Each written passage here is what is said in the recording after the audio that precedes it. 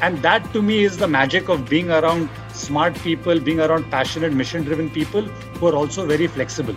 They're willing to evolve. They're willing to let the market tell us what is needed and then react quickly, pivot quickly.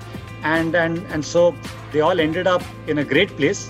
But it was not from a place of great due diligence about the market, but it was more from a place of great due diligence about the people, their motivations, and their personalities.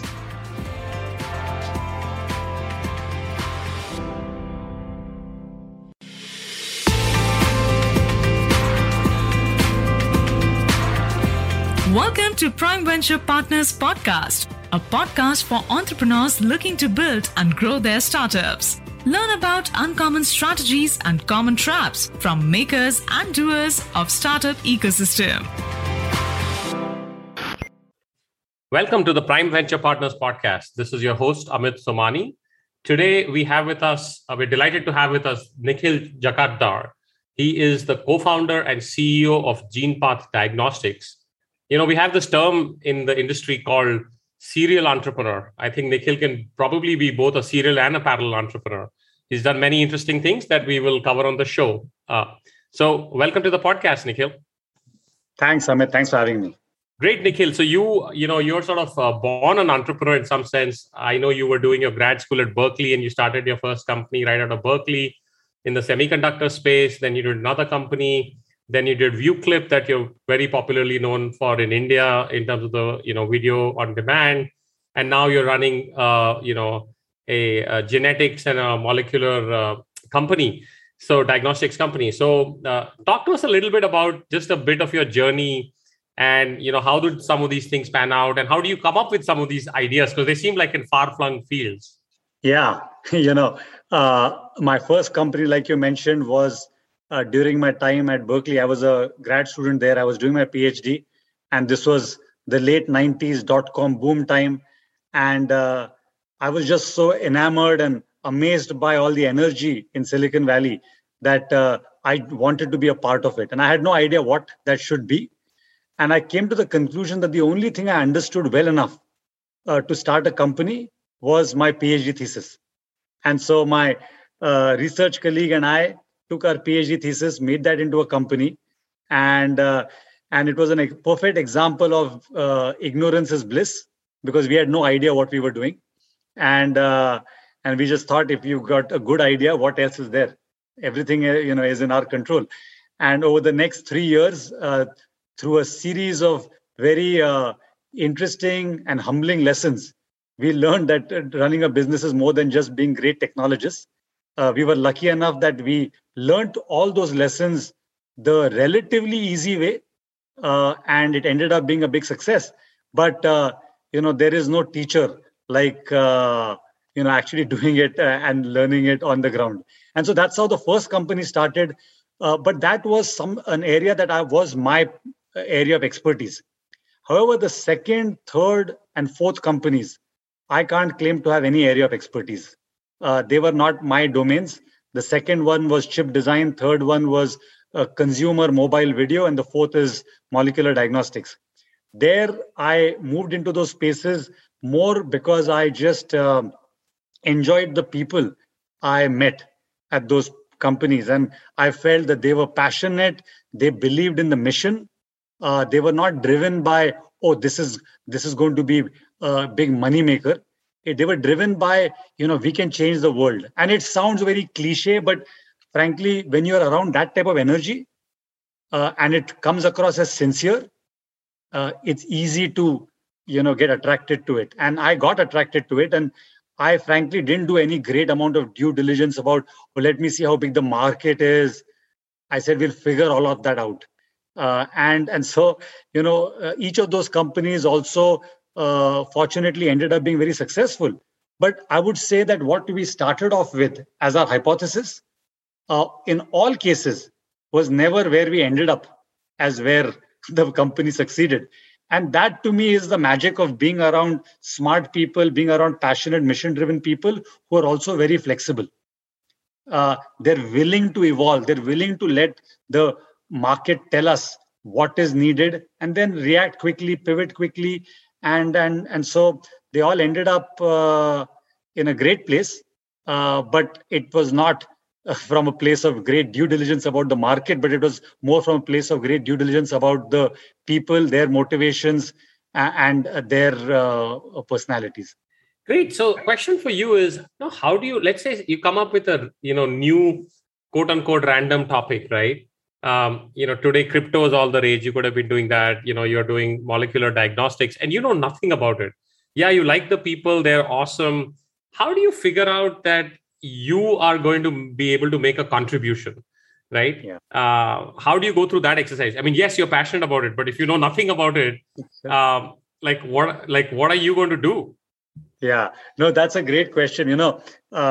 That probably answers the question as to why I didn't get into crypto, right? Because not only do I not understand it, I don't see how I can add value, nor am I passionate about it. Now, that doesn't mean it's not a big market, and there are obviously very, very successful companies.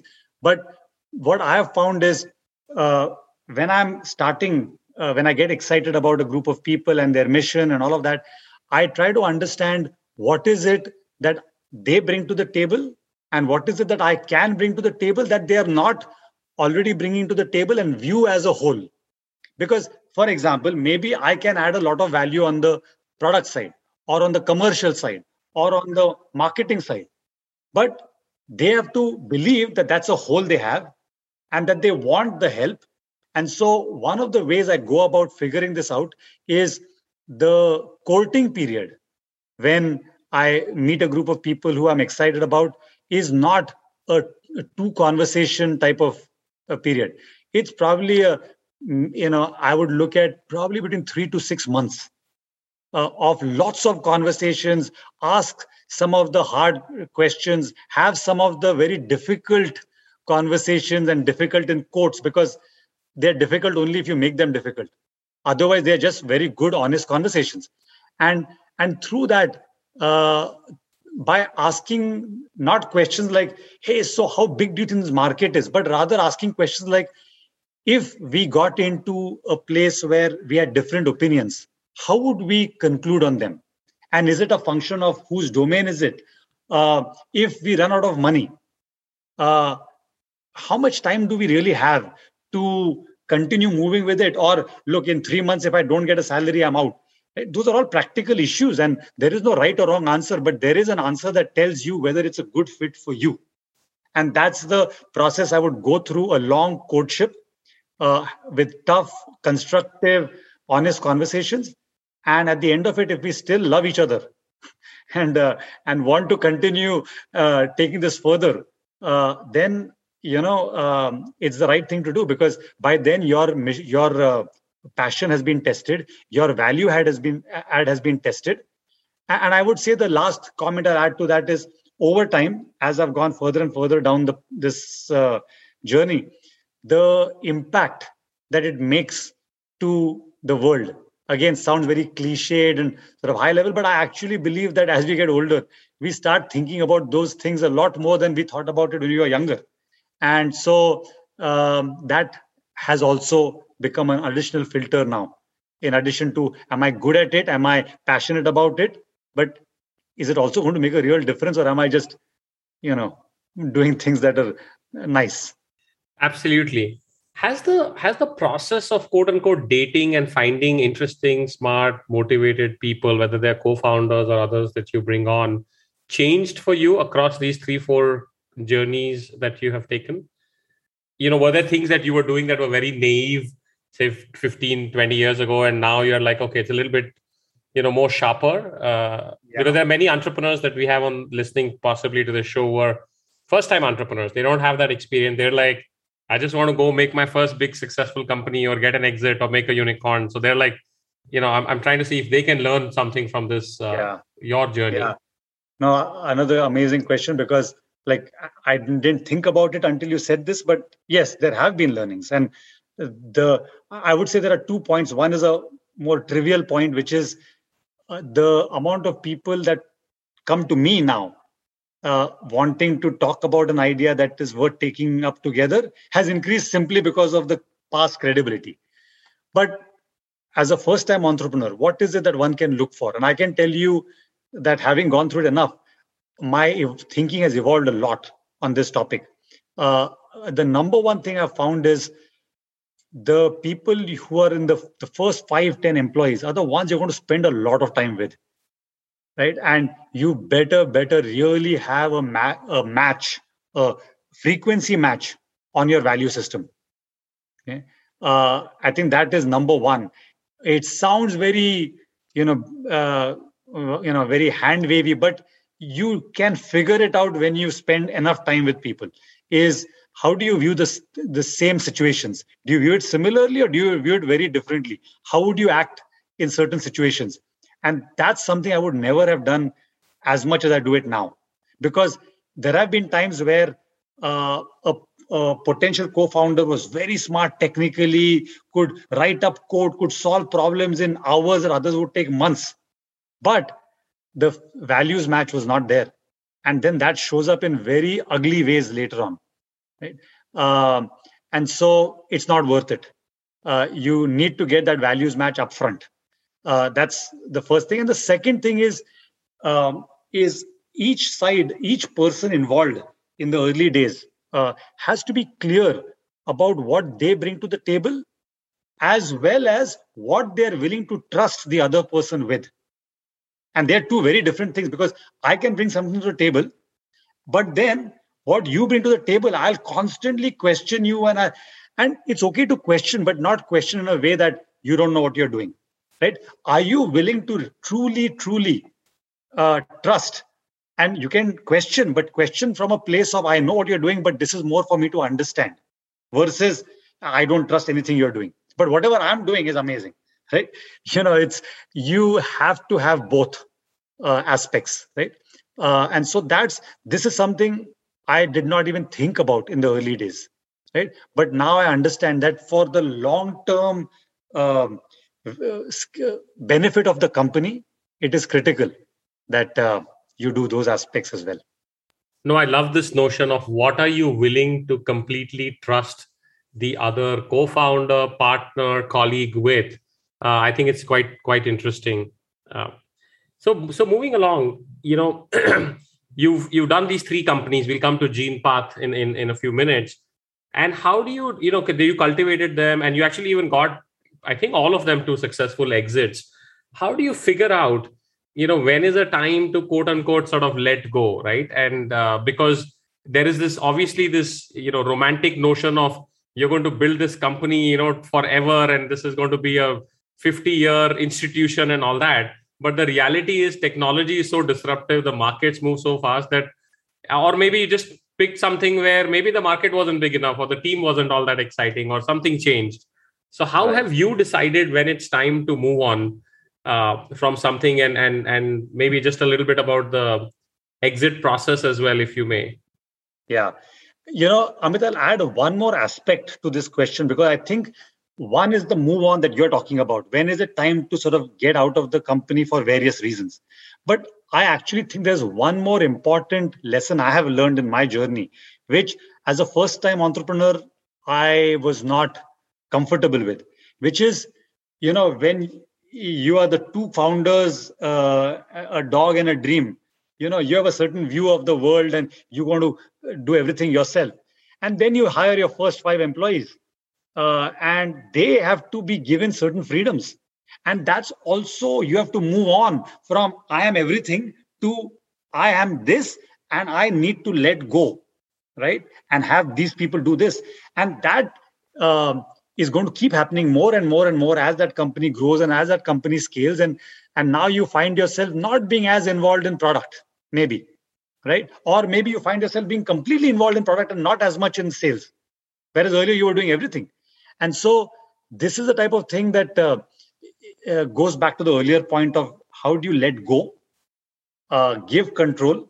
And I think the biggest thing that a startup can do, and a startup founder and entrepreneur can do, is be very careful about who you bring into the company. Do your due diligence, test them out, figure out all the tough conversations. But once they're in, then they're an insider. Then don't do this, I am going to play everything and everything is going to go through me. And that's the first, step of move on, right? You move on in your role into other roles. And then will come the second step, which is, okay, when is it time that this is not the right place for me anymore? Doesn't mean the company is not doing well, or it may be that the company is not doing well, but there could be a number of different reasons. And I've had to move on 4 times, right? And each time it was a startup I either started or ran, and then it was acquired. In all 4 cases, I was lucky enough that the companies had very good exits. But I had to make a decision, and that decision came down to a very simple rule of thumb I set for myself, right? Instead of making it too complicated, I realized that actually we know the answer deep inside us when it's time to move on, right? But sometimes we're willing to not accept it. And the rule of thumb became very simple, which is, if I wake up for a whole month and my first thought in the morning is, man, I have to go to work, it's time to move on. It can happen a day, it can happen 2 days. We all go through ups and downs. But if it lasts for a month and you still can't get that energy that I've, out of the 22 years I've been doing this, I think most of that period, I was like, I can't wait in the morning. Like 24 ideas have come to my mind and so many things have to happen. But there have been those periods when I'm like, I'll give you examples of reasons, right? In the first company, we had been acquired. It had been 3 years since the acquisition. The technology, we had got 60 patents for it. It was in a really, really good place.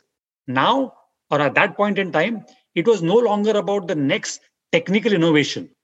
It was not about convincing customers. Every customer in the world, which was all the semiconductor fabs, wanted our technology. Now it was about going, selling, giving a 80% discount versus a 20% discount type of conversations. And I said, this is super critical. This is what's going to get the company to scale. But I have no interest in doing it. So it's not that it's not important. It's just that it doesn't appeal to me. And so I said, time to move on. In the second company, it was a case where we had again been acquired for 2 years.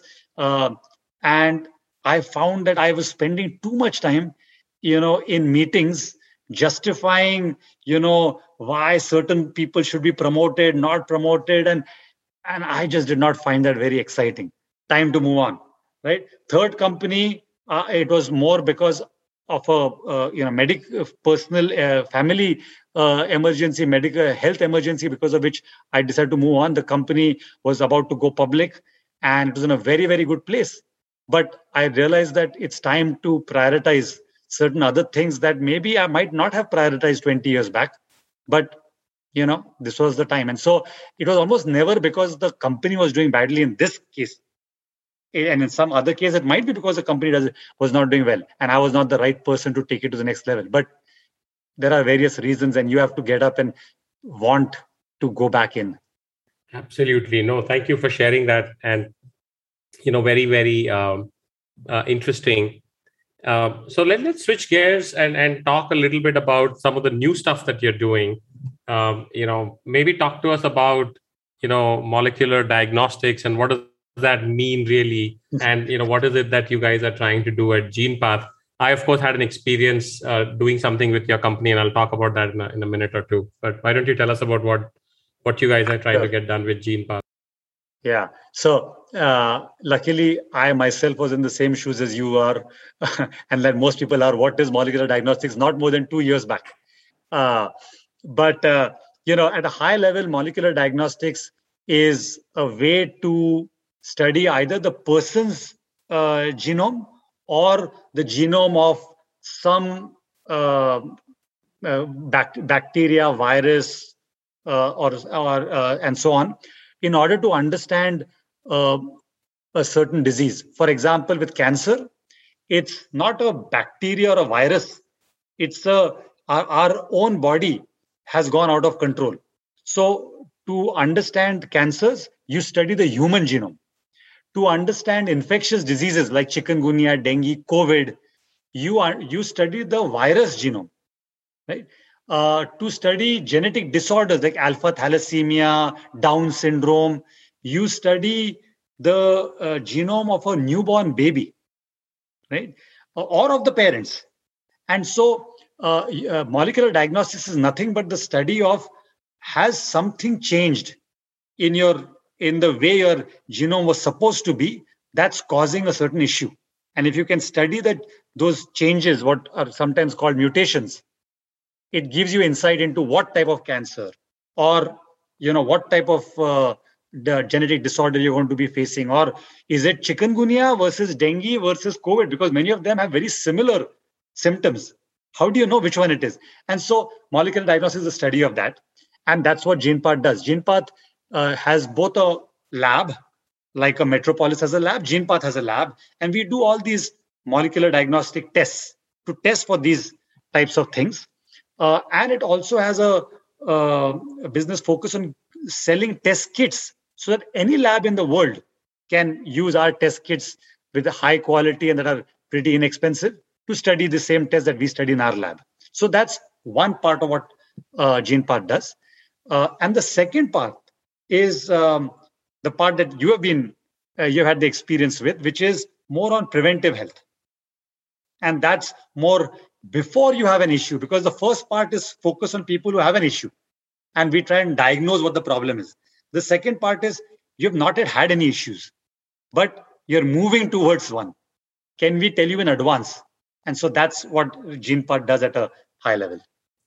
Great. So before I talk about the personal kind of experience with the product and the company and the thinking, what is the difference perhaps in what was the state of the art before you go into molecular diagnostics, right?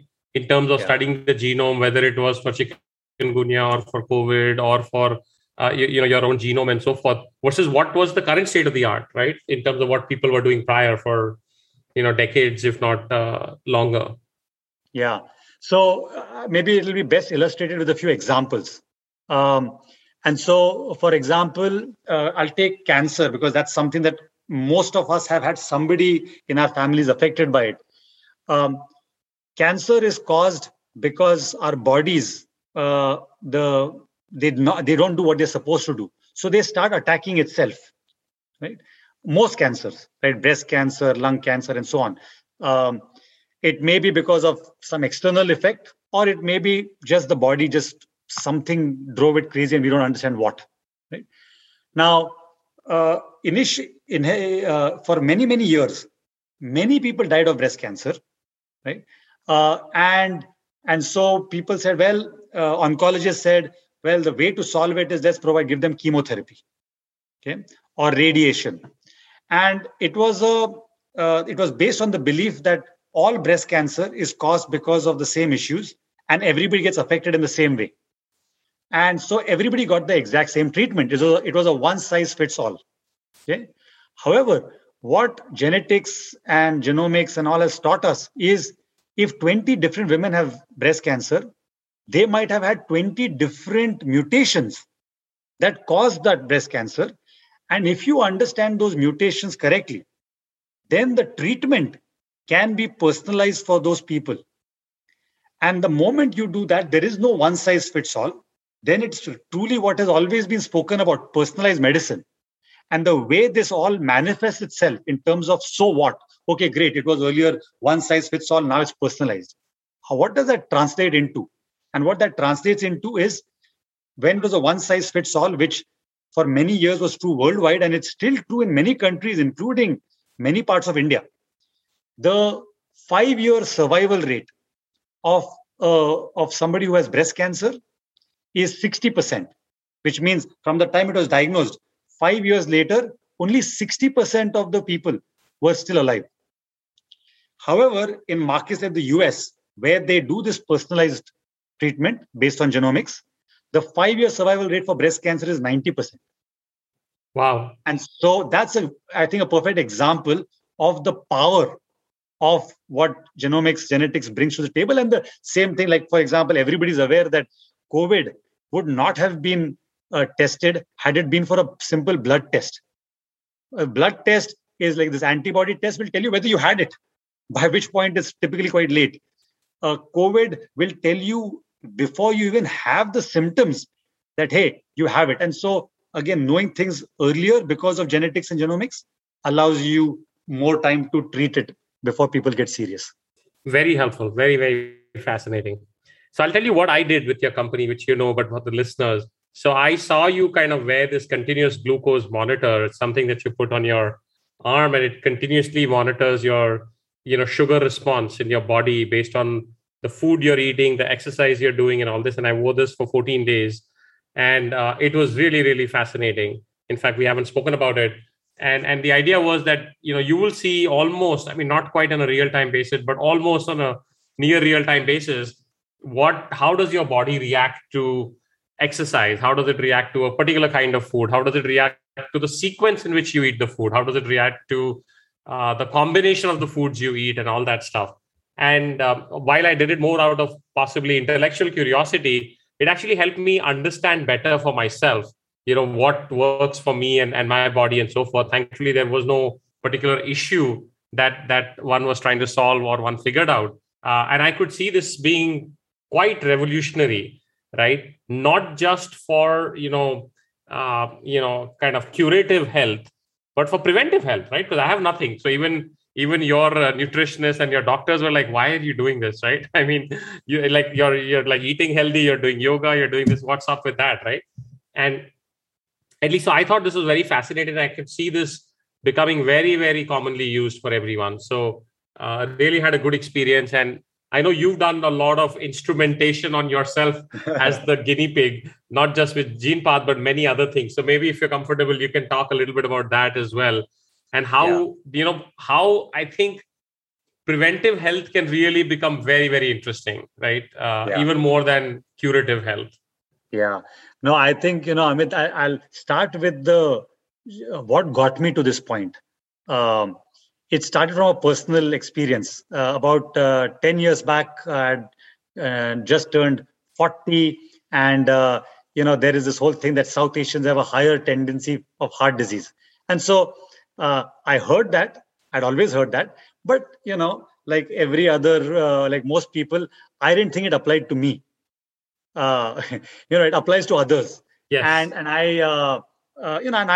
I'm about 6 feet tall. I am not overweight by any stretch of imagination. I am, I eat some meat, but mostly vegetarian. I don't drink alcohol or smoke.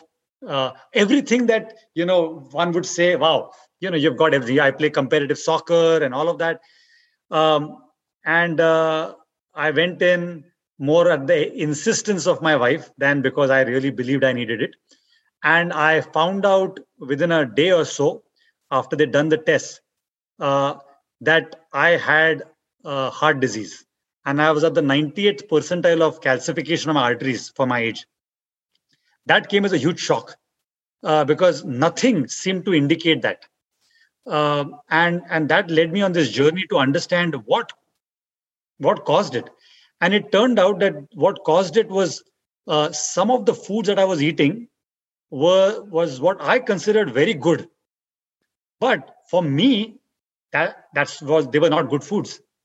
As an example, I thought when you're growing up, you're always told by your parents, please don't have Coke and Thumbs Up, have fresh squeezed juices. Don't drink Coke, drink Bonvita or Horlicks. Okay, well, it turns out all of that is actually really bad advice, because the amount of sugar in fresh squeezed juices, or frankly, even in stuff like Bonvita and Horlicks, if you look at the packaging, we don't pay that much attention typically, but it's a lot. And then, of course, this is where your genomics come in, right? In my case, it caused huge spikes in my blood sugar. That caused, me to become pre-diabetic. That caused heart disease. And if I had known this 20 years earlier, I would have stopped many of these things. But I was doing them because I thought they were good for me, not because I thought they were bad for me, right? And so I decided to ask my doctors, hey, what should I stop eating and what should I continue eating? And they said, well, generally eat less carbs, less sugar, and eat more protein and more fat and more fiber. But that's very vague, at least for me. So I went on this quest where I as you said, instrumented myself up. I put every possible sensor one could find, a heart rate monitor, a blood pressure monitor, a continuous glucose monitor, name it, and I had it. And I started tracking all the foods I ate and what it did to all these various metrics. And I came to this amazing realization that there were many foods that I thought were good for me, had very bad influences on my spikes. On the other hand, there were foods that I thought were bad for me that actually caused almost no issue. And when I tried this experiment on other members of my family, they had very different conclusions. And so I finally came to the conclusion that there is no such thing as an ideal diet. However, there is such a thing as an ideal diet for you. And so that led us to go down this path of creating this program that we call Gene Clinics, which is the one you just described that you went through, so that healthy people, when they're still healthy, can go through it and figure out what foods are causing them issues and what are not. And together with the help of our dietitians, get insight into, for the ones that are not working, what can you do about it? So that, like, I can't tell you, stop eating rice because rice causes a spike. But if I told you, hey, along with the rice, sprinkle some methi powder or add some nuts, that's an easy fix. And if that can solve the problem of getting heart disease later in life or diabetes later in life, which in India is a huge problem, right? 60% of the world's heart disease patients are South Asian, which is mostly Indians, right? And so if that problem can be solved, what is the downside, right?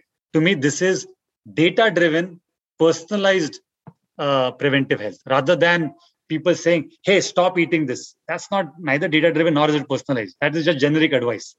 And so, yeah, I think, we take our health too lightly. And I'm a perfect example of that. Like I said, I wish I'd known 20 years back what I could have changed. But for many of your listeners who are younger, and frankly, it's never too late.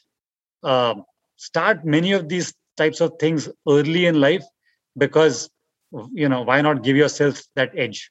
Yeah, I'd love for you to elaborate a bit more on that for entrepreneurs, right? Because entrepreneur is such an adrenaline pumping rush journey that you're like trying to get to the promised land all at once, do the 120 hours a week, don't sleep, don't worry about what you eat, skip a meal. It's all fashionable. And, obviously there are many others and folks like you who've been through this many times over, where you kind of realize it's a marathon. Yes, there's going to be surges and so forth. It is not a 9-to-5 job by any stretch of any imagination. Right. But if you don't take care of your health, you may not be there, right, when you get to the promised land.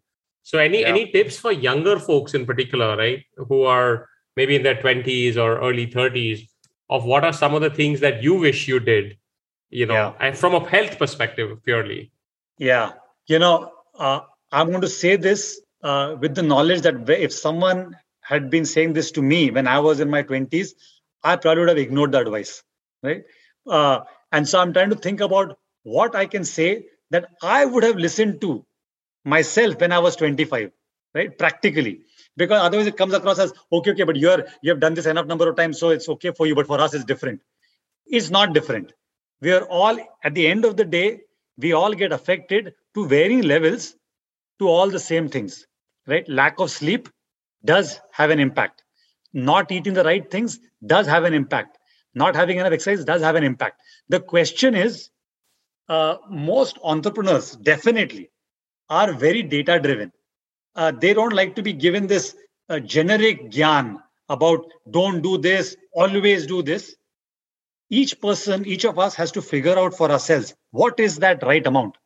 But I think step one is to first acknowledge that, if I don't take care of this right now, I might not be there when I'm 40 and 45. And this sounds like, well, it's you're just making a scary statement. But I have seen in this last 12 months, 6 of my friends who passed away from heart disease. They did not have COVID. This is not a story about COVID. This is a story about heart disease, which is, to me, the biggest pandemic that nobody talks about, because it is completely asymptomatic. You don't think you have it till one day you either get a heart attack and live a miserable life after that, or you die. Right? And it again comes across as dramatic, but look around. You will all see enough people who who recently have had that, and it's not happening at 70.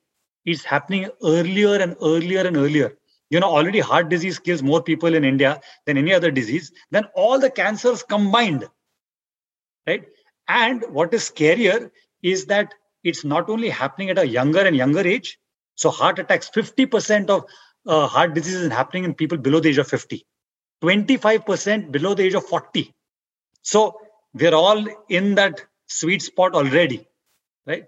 But more than it's happening earlier, the rate of deaths is increasing. So it is already the largest source of death, but it's also the fastest growing. This means doesn't happen to the other person. It's going to happen to us, right? I think that's the first realization. But then the second question is, what are you going to do about it? And here I'm not going to propose do something completely huge. Do some simple things. And a simple thing is, yeah, sure, go get a blood test. But I know what most people do. They'll get a blood test once a year. They look at the report, glance through it and say, Acha, I'm generally okay. And then do nothing. And after the next year, again, you do it. The question is, what do you do on an ongoing basis that you can sustain, right? If it means taking a 15-minute walk after dinner, do it. That's 15 minutes better than not doing it, right? Because nobody can say, I don't have time to take a 15-minute walk, right? Even at my busiest, I might think about my work, but I can do it while walking, right? There is no excuse to not take a 15-minute walk. If you can do more, the better. The general rule of thumb is do about 100 minutes of exercise in a week. Okay, if you can do 100 minutes of exercise a week, that takes not too much time. 15 minutes a day, right? Go for a run, do a bike ride, go for a walk, whatever it is. That's one. But the biggest influencer of your health is the food you put into your body. And exercise is important, but exercise is not going to undo the damage that putting the wrong food into your body is going to do. And so please pay some additional attention to what that food is that in your case causes issues. And whether it's a program like Gene Phoenix or anything else that is out there, do it. It doesn't matter which one it is. But understand that your body is unique. Figure out what you can do to ensure that you put in the right stuff in, because it's going to give you a response back in a way that you're not going to like it if you put the wrong food in. So it's simple things, but easy to implement. Absolutely. We are investors in a company called Dozy. It does, your heart rate monitoring, your respiratory rate monitoring, your sleep patterns. So I love what you said, that instrument yourself in whatever way. It doesn't have to be intrusive. Many of these things are non-intrusive now. I mean, the CGM is intrusive. And just measure it and see it for yourself. Don't look for generic gyan. Because once you see it, given that you're used to running your businesses using all kinds of analytics and data and MISs and what have you, you'll see your own body and that will probably trigger the biggest response than anything that you would have read. So fascinating, wide-ranging conversation, Nikhil. Just sort of quick last question for wrapping up. Any interesting things that you have practiced in terms of a reading habit or sources of information or whatever that you would like to share with our listeners? Maybe any books that have had a profound impact on you, anything of that sort as we wrap up here? I have to admit, I'm not a voracious reader. Okay, I get a lot of my inputs. One of the rules I set for myself early on is I said, I want to meet one new interesting person every week. And my inputs come from identifying those type of people. And it's been pretty fascinating, simple exercise, but one that has, given me amazing insight and value. I love it. Thanks so much, Nikhil, for being on the Prime Venture Partners podcast, and great to see you continue both the serial and the parallel entrepreneurship, and love to see, where you guys take GenePath Diagnostics to, and whatever next thing you're going to cook up some number of years later. Thank you again for being on the show. Thank you, Amit. I really, really enjoyed the conversation. Thanks.